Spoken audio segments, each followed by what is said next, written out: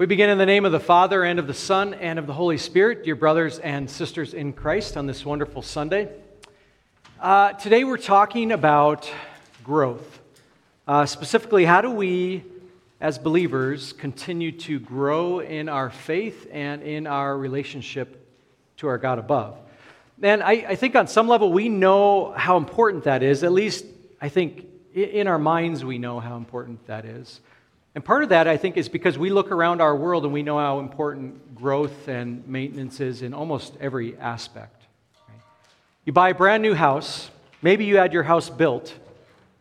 How long do you have before it needs to be worked on? Somebody said like right away, right? Yeah. You buy an older house, you maybe have to put time into it almost immediately, right? And so on some level, we understand that everything this side of heaven takes work and effort. And on some level, just to maintain the status quo, it takes work and effort, right? Because our world, the elements around us, the world in which we live is kind of continually chipping away at those things. So what is true of the world around us, I think we also know intuitively is also true for us spiritually. Right? And for our faith. And so that's the importance that we're talking today about where we find our strength and where we are able to grow as believers. As I mentioned, your house is never just static. There's always elements that are chipping away at it. There's a tribe in northeastern India that knows this a little bit better than maybe us. We live in a remarkably dry climate, and so as far as like deterioration of things, maybe ours doesn't happen quite as fast. But the Khasi tribe in northeastern India is a tropical zone. They are wet all the time. It is always hot. And any of you that own a home, you know that the biggest kind of danger for your house is water, right? Right? Water is relentless. Sooner or later, it kind of destroys. So this tribe, this Khasi tribe, knew that. They've known that for generations, and yet they had to live, right? They had to build houses. They had to be able to get from one place to another. And they quickly realized that, at least in their climate where they lived, building was remarkably difficult, and especially structures that were going to get them to the places they needed to get. Lots and lots of water, lots and lots of rivers, and if you are cut off from the people you love, from the places you need to go, it could literally be life-threatening. And so for many generations, they would build bamboo bridges to span these waterways, to get across, to be able to get to where they needed to go. But as you can imagine, the torrential rains, the constant humidity, the presence of water all the time, sooner or later, the bridges, every single one of them would get knocked down. And so they came up with kind of an ingenious solution in order to get to the places they needed to get. The Khasi tribes built living bridges. So you can get a little bit of a sense of what we're talking about here. They started to build bridges across waterways that would not wash away, bridges across waterways that, in fact, didn't get weaker over time, but actually got stronger over time. Can you guess how they did it? Yeah, you're looking at the vines there. These are actually roots. Roots of the trees that are native in their land there. They would meticulously take these roots and start to string them purposely across waterways. And these roots, these living trees would continue to grow. And so the really ingenious thing about this is a living tree and a living root was able to resist flash flooding. It was able to resist water. It was able to resist rotting. And over time, these root bridges actually become stronger and stronger and stronger. And so they found a way to get from one place to another without everything falling apart. There you can see one there, and this is my favorite one. This is a double-decker bridge that they go across, right? So this guy's having a little smoke break. I don't know if he was working on the bridge or not, right? He finished. Yeah, he finished. Yeah, he's taking a time out, right? But it's a beautiful, it's an ingenious solution to the problem that they had in front of them. Now they have living bridges, which in some sense are even stronger than what they could have built with rock, stone, concrete, or bamboo. Living bridges that will never wash away, bridges that get stronger and stronger over time so that they never have to be worried that they're going to be cut off from family, friends, food, and the places they need to get to. I think it serves as a pretty good example for what we're going to talk about today. When we talk about the importance of being in God's Word, of allowing Scripture to be present in our lives, not just on a Sunday morning, but in all aspects of our lives, the Kasi people's living bridges, I think, become a beautiful illustration of that. Right? A living, organic thing that carries us to the place we need to go. The very same thing is true for God's Word. As it strengthens your faith, as it lives and breathes in your life and in your living, it becomes stronger as we go and ultimately delivers us to eternity. And so today, that's what we want to look at. It is incredibly important for us. Let me say that another way. It is foundational for us as believers to be in God's Word and to have God's Word present in our lives in all aspects. That's what we want to look at today. The Apostle Paul is going to help us understand that, just how important it is for God's Word to dwell in us. So today, we're going to look at maybe 3 different areas within our text. We want to talk about the importance of growth in God's Word.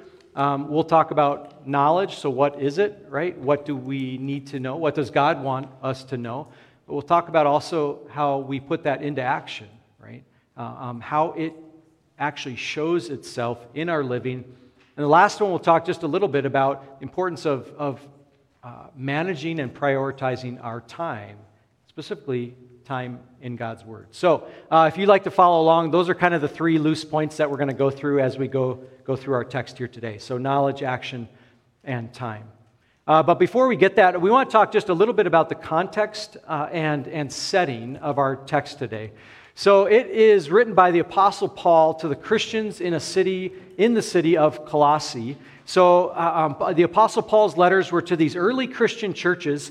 And what's really wonderful about the New Testament, and specifically Paul's letters to these churches, is each one of those congregations, in a sense, had different strengths and weaknesses, right? So no church, no congregation is perfect. Each of them has ways God's blessed them, but then also challenges within them, right? And so that was the very same thing for those early Christian churches as well. And so Paul is writing to the Christians in the city of Colossae. So you can see it on the map here in front of you here. Colossae is kind of in the bottom, your bottom left. Right there. It's real near 2 other cities, Hierapolis and Laodicea. And in that area, those 3 cities kind of had different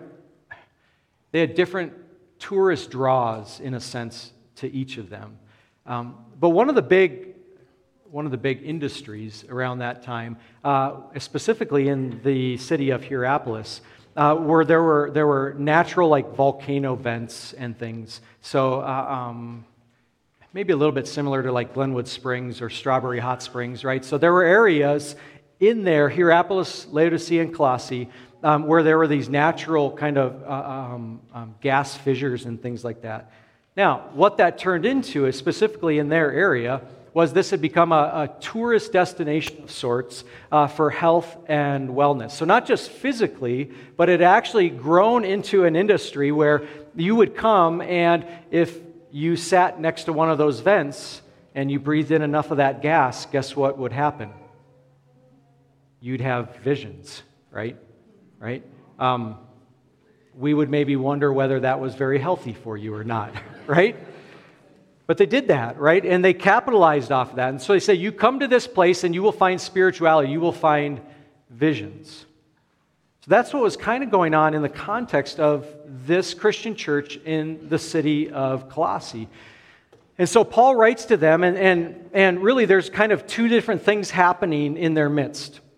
The first is that there were believers, there were members of their church that had come from Judaism that on some level were trying to pull back some of the accomplishment of what Christ had done. Specifically, there were those that said, well, Jesus was pretty good, and his death and resurrection were pretty good, but it wasn't quite complete. And so you Gentiles, you Christians from Colossae, you need to do some of these Old Testament things, right? You need to follow the Old Testament laws, because what Jesus did was what maybe got you about halfway there, or got you introduced to it, but we're going to require that you do some of these Old Testament things as well. So that was one influence that was happening within that congregation. The second, as I mentioned earlier, was just straight up paganism, right? Those that were coming into that region looking for a higher existence and spirituality, just looking for something that was hidden that they could tap into if they just sat by the right volcano vent, right, or lava vent. So both of those things were happening here. And that's a little bit what Paul is addressing in our lesson today. Both those things. Really, they say the same thing. That Christ was okay, but he wasn't sufficient. That what Jesus did was noble, but it didn't fix everything. That who Jesus was important, but you needed something a little bit more. And so it's fascinating that both of the heresies, both of the pressures on the Christians in the city of Colossae, they may have looked outwardly very different, but they were both ands, right? Jesus and, right? So Jesus and the Old Testament regulations and ceremonial law. Jesus and trying to transcend, to tap into some mystic, hidden understanding of God. So Paul, in his letter, really is addressing both of those things, right? He is saying to them, it's not Jesus and, it's just Jesus. And where do you find him? Paul says, he's not hidden, and you don't have to sit by an exhaust vent, right, of a lava tube.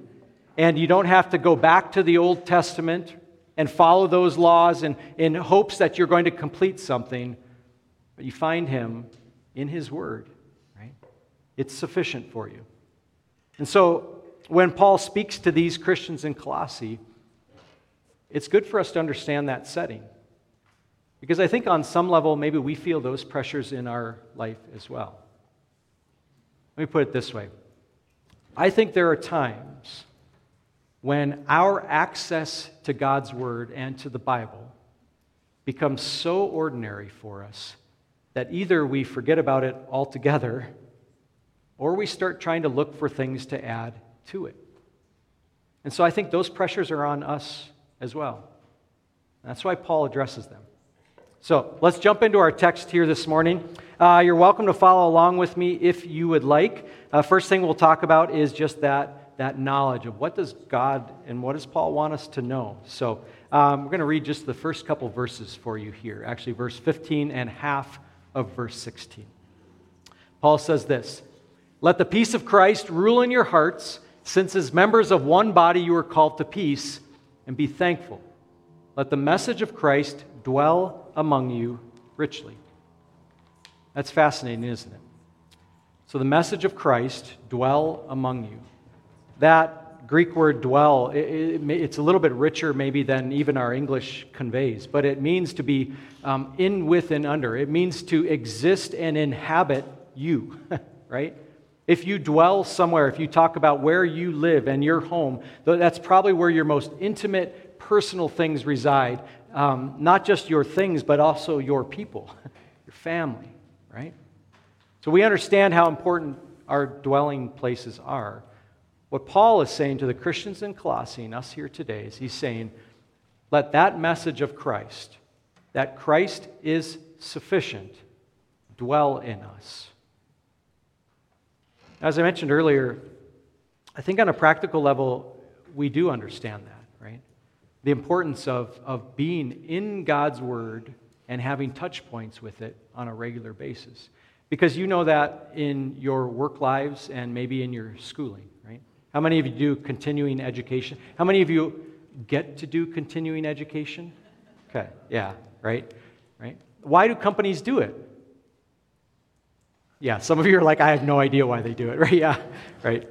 In theory, they do it in order to either teach you new skills or keep the skills you have sharp, right? And to continue that growth within your company, right? Within school, right? If you're a student, why are you going to school? It is in order to grow.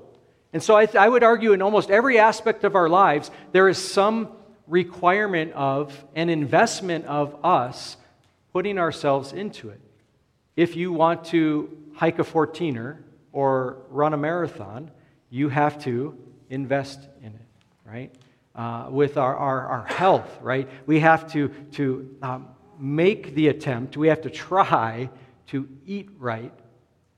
So all these areas of our life, I think we understand that if we invest in the right things, it will benefit us in some way. Now, what does that mean when we talk about God's Word? I don't think it's any different. And in fact, Paul is telling us that. He's saying, let the message of Christ dwell in you. Invest in it. And amazingly, what does God do? He invests in you. He strengthens faith, right? This last week, we started our English classes here at CVL, and we had first Tuesday, this is from Tuesday, we had 9 people that came to learn English. I don't think any of them had to. Do you know why they're doing it? To grow, to be able to communicate, to be able to move forward, to be able to talk to their kids and their kids' teachers, and to be able to shop at King Soopers. And so we had adults that willingly chose to come to CVL on Tuesday and Thursday night, and we had teachers that were willing to teach them, right? Because they understood the importance of growth, investing in that, right? The very same thing is true for us, and specifically about the time we spend in God's Word and how important that is for us. I found this poll. A question was asked, how much of the Bible have you personally read? And I couldn't find the details of it. I don't know if they were talking about in one year, but they are talking specifically to those who would call themselves Christians, call themselves disciples of Jesus, right?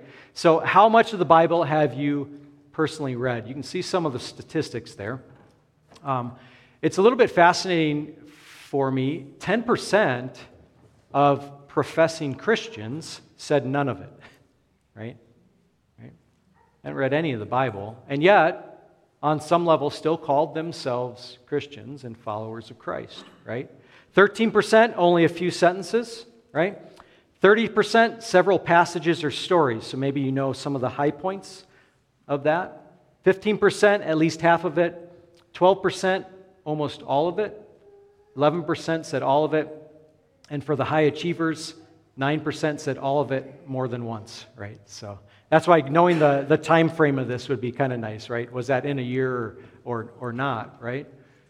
But look at that pie chart and think in your own mind, where would I have fallen?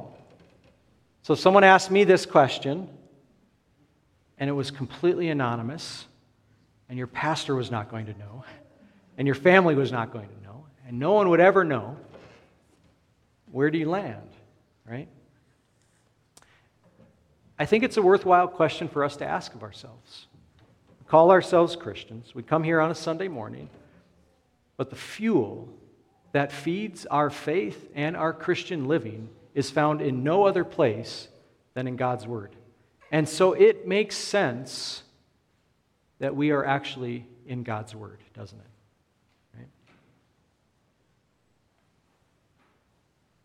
Letting it dwell in us, in our lives, and in our living. Now, that's important for a few different reasons. First and foremost, when you are in Scripture, God says He's going to do something for you. Specifically, He says, I will strengthen your faith. Right? As you read the Bible, whether that's in personal devotions, in group Bible study, maybe it's through a podcast, through any variety of things, God says, I will bless you. I will strengthen your faith. Right? So that's the first thing. There's a second thing I think that's pretty important for us. When you look at these statistics, and this was the question asked of us as Christians in America, if we as believers aren't actually in the sacred text that contains Christ, then who is? If we as believers don't know what the Bible actually says, then who will? The answer is no one will. Or an even worse answer, the unbelieving world around us will fill in the blanks. And you've maybe felt that, right?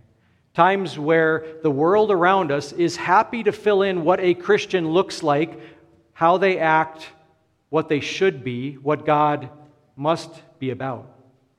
And I guarantee you it's usually not a very flattering picture that they paint. And so part of the problem is us as believers. If we aren't in God's Word, if we don't know Scripture, there's a world around us that is happy to fill in the blanks and create a caricature of what Christianity is, and more specifically of who Jesus is. And so it is vitally important.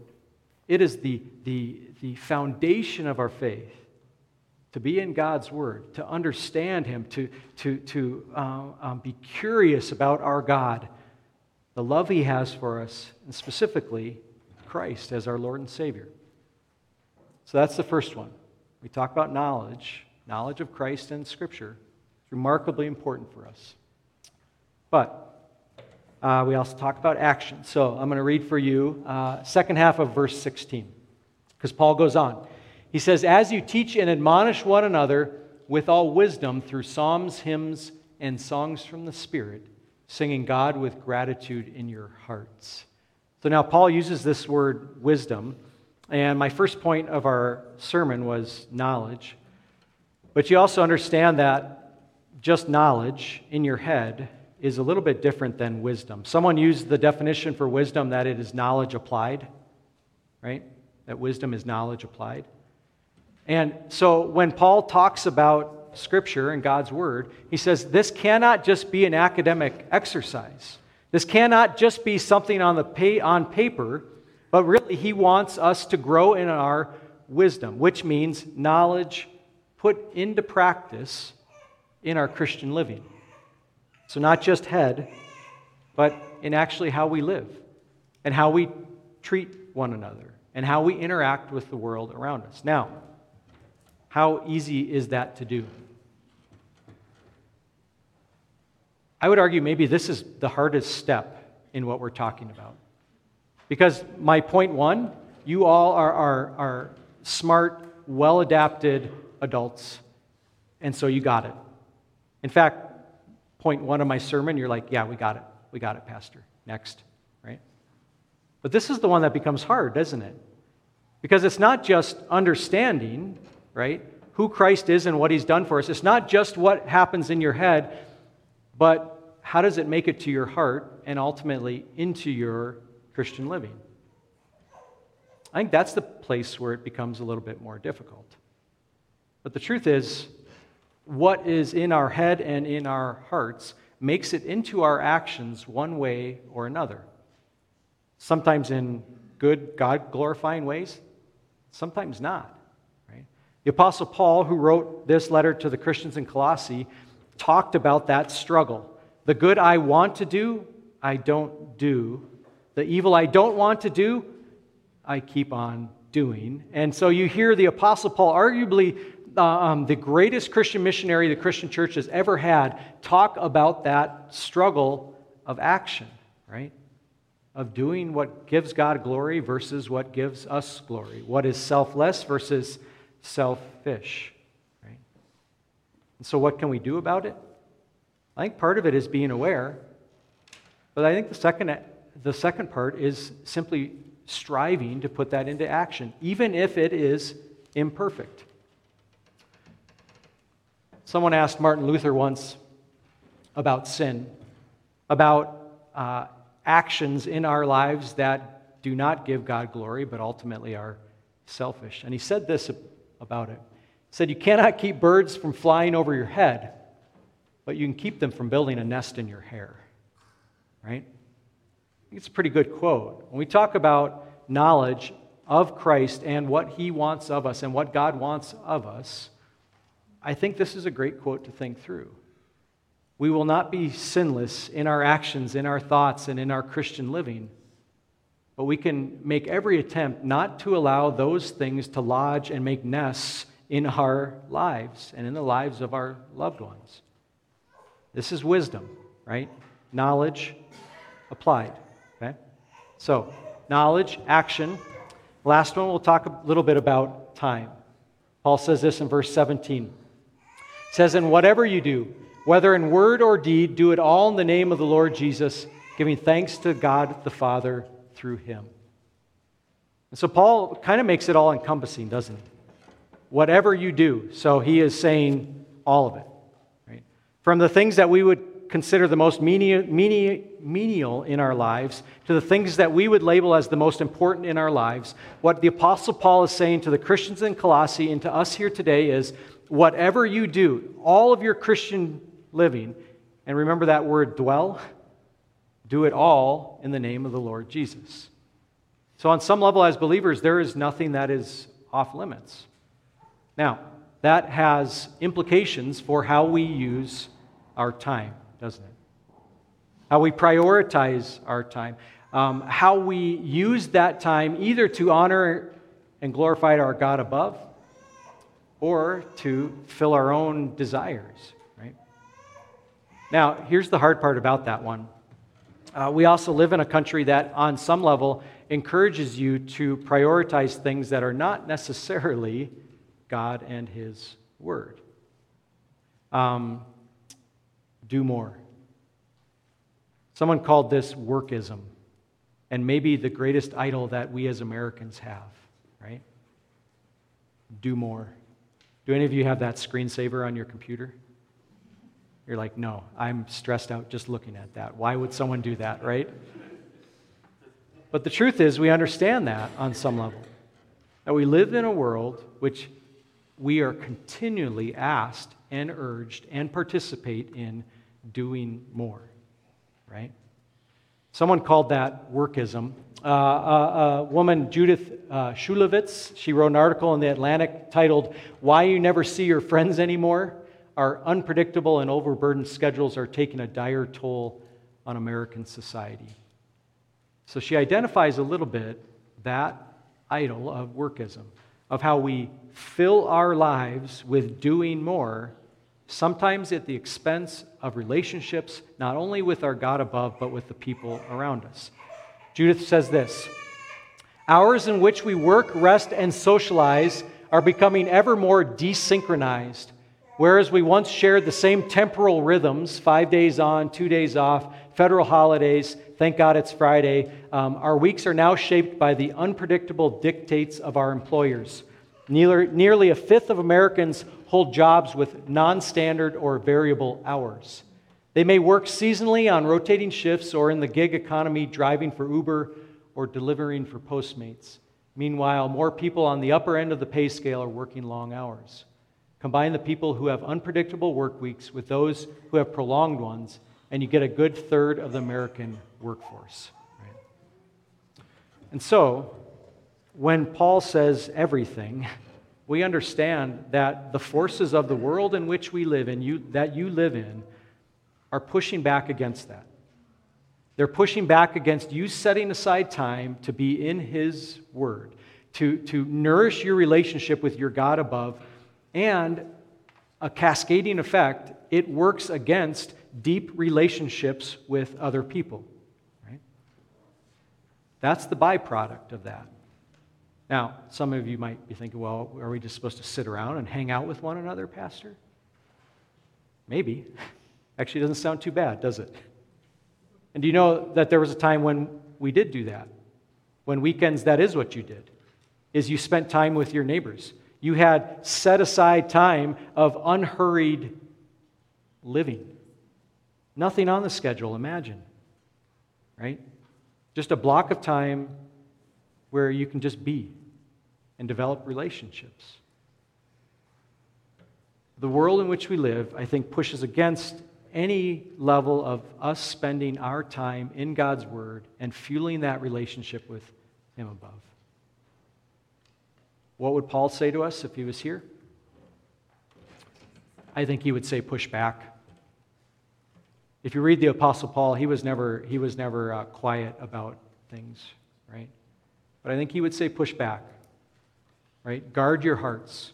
Guard your time. Spend time in God's Word, drinking from the reality of who Jesus is, and most specifically, the forgiveness of sins that we find in no place else other than on the pages of Scripture. Remember, Paul was addressing two cultural pushes, heresies that were pressing in on that church in Colossae.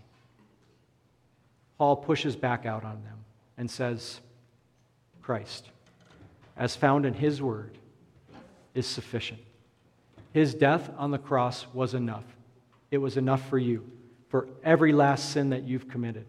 Christ is enough, which means you are enough.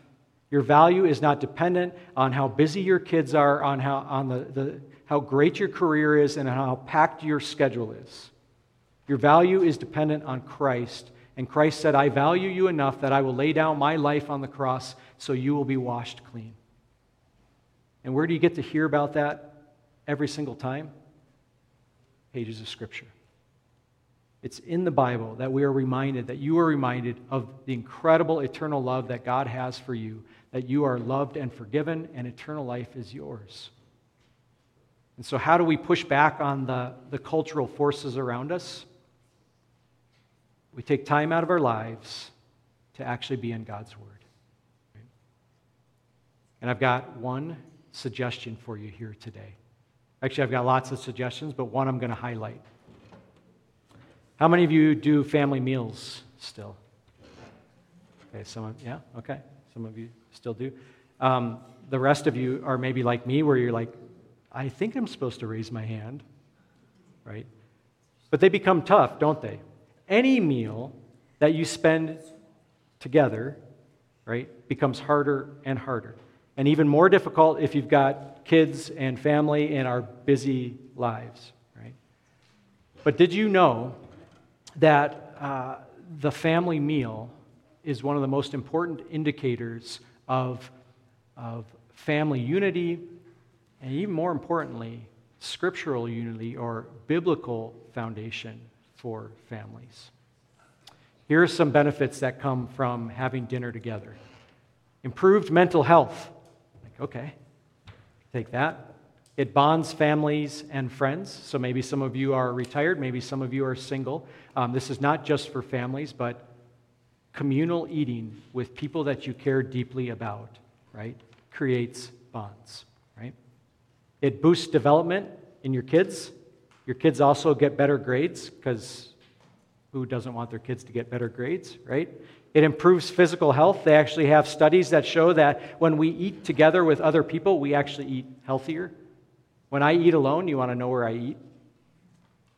Let me just tell you, I have thousands and thousands of reward points for the Golden Arches, which is right out there. And it's almost all solo eating, right? So, improved physical health. And last one, if you like to watch your pocketbook, increased savings. It's actually cheaper to eat together, right? This week, actually in your bulletin, we're going to ask of you, no matter what your families may look like, no matter where you're at, to take one meal a week to eat dinner together, okay? You're going to see there's a few questions. There's a prayer, a couple questions, scripture reading. But that's a little bit of our challenge. We talk about pushing back on the demands of our time and spending time in God's Word. And CVL has lots of ways that you can do that. Through our Connect groups, through personal devotions, maybe it's a podcast, maybe it's listening to the Bible on your way to work or back. This is one that we think can have some impact.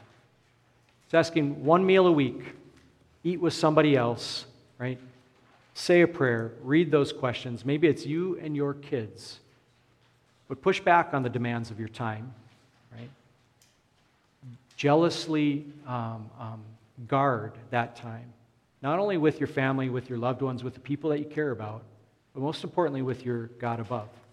And here's the beautiful thing about that. When you spend time in God's Word, He says, I'm going to bless you. He blesses you as an individual. He blesses you as families. He blesses you as friends. and in turn, he blesses us as a congregation. Amen.